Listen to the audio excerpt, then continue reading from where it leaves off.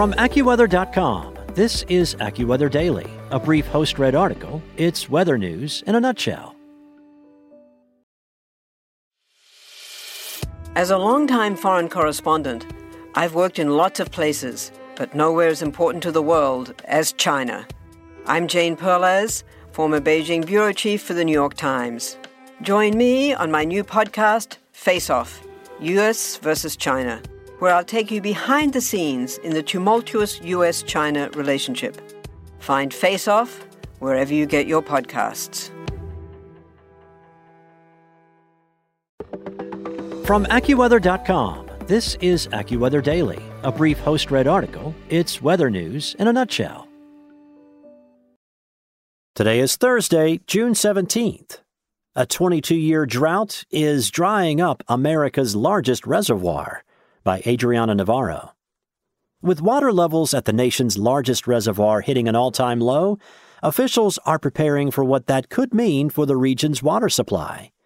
Cradled between Nevada and Arizona, Lake Mead has the potential to hold an impressive 26.12 million acre-feet of water, earning itself the title of largest reservoir in the United States in terms of water capacity, when it's full.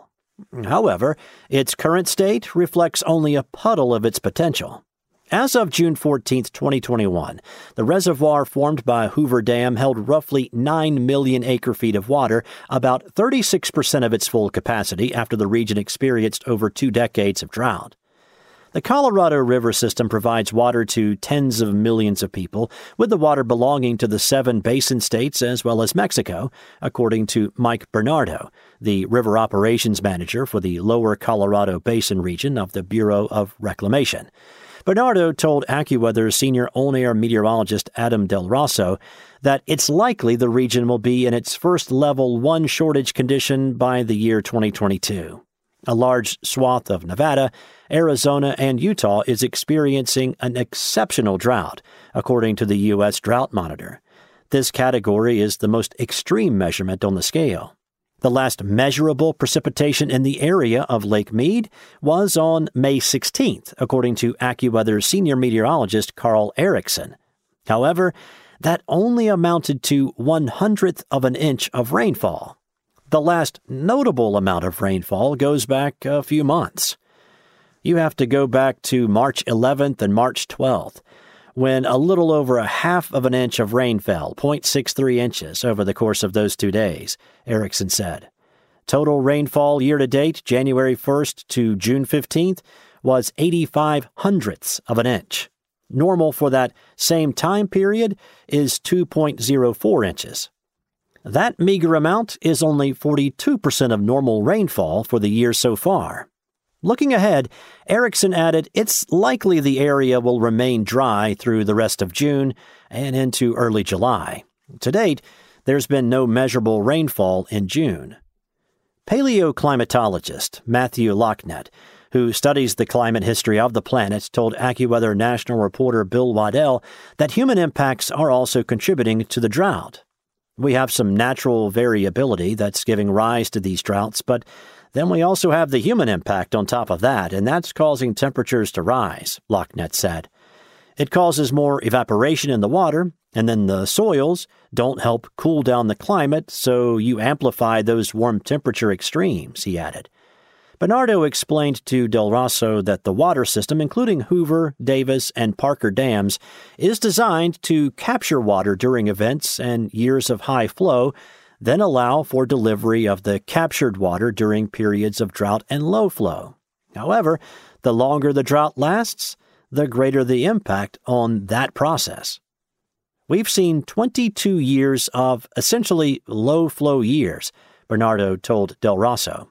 Only 5 out of the last 22 years have been above-average inflow, so the system's designed and it's resilient to have a massive storage capacity to deliver that water.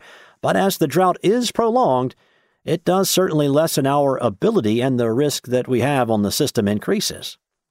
It would take between 3 to 4 years of above-average snowpack in the Rockies to refill Lake Mead and Lake Powell. Patty Aaron, a public affairs officer at the Bureau of Reclamation, told Waddell. The snowpack in the Rockies provides around 90% of the water supply for the Colorado River, Bernardo noted.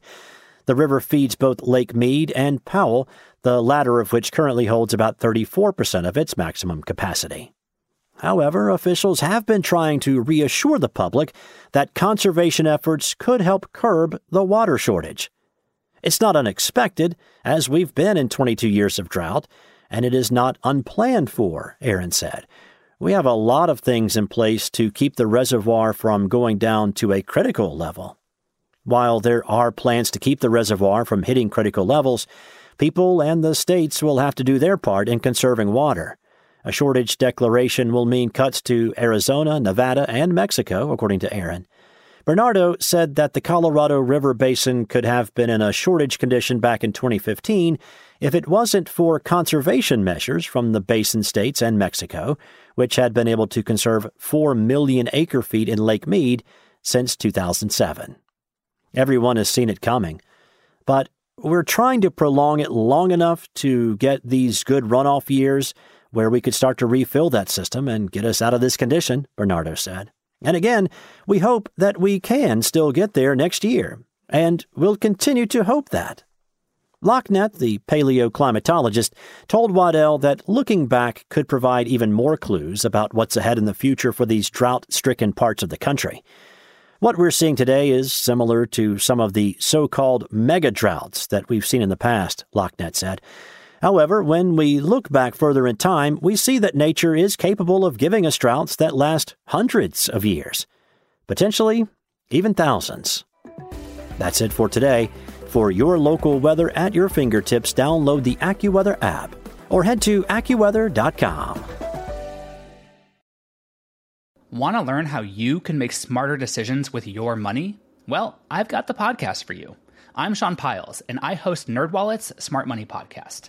Our show features our team of nerds, personal finance experts in credit cards, banking, investing, and more. And they'll help you make the most of your money while cutting through the clutter and misinformation in today's world of personal finance. You'll get clarity on strategies to help you build your wealth, invest wisely, shop for financial products, and plan for major life events. Listen to NerdWallet's Smart Money Podcast wherever you get your podcasts.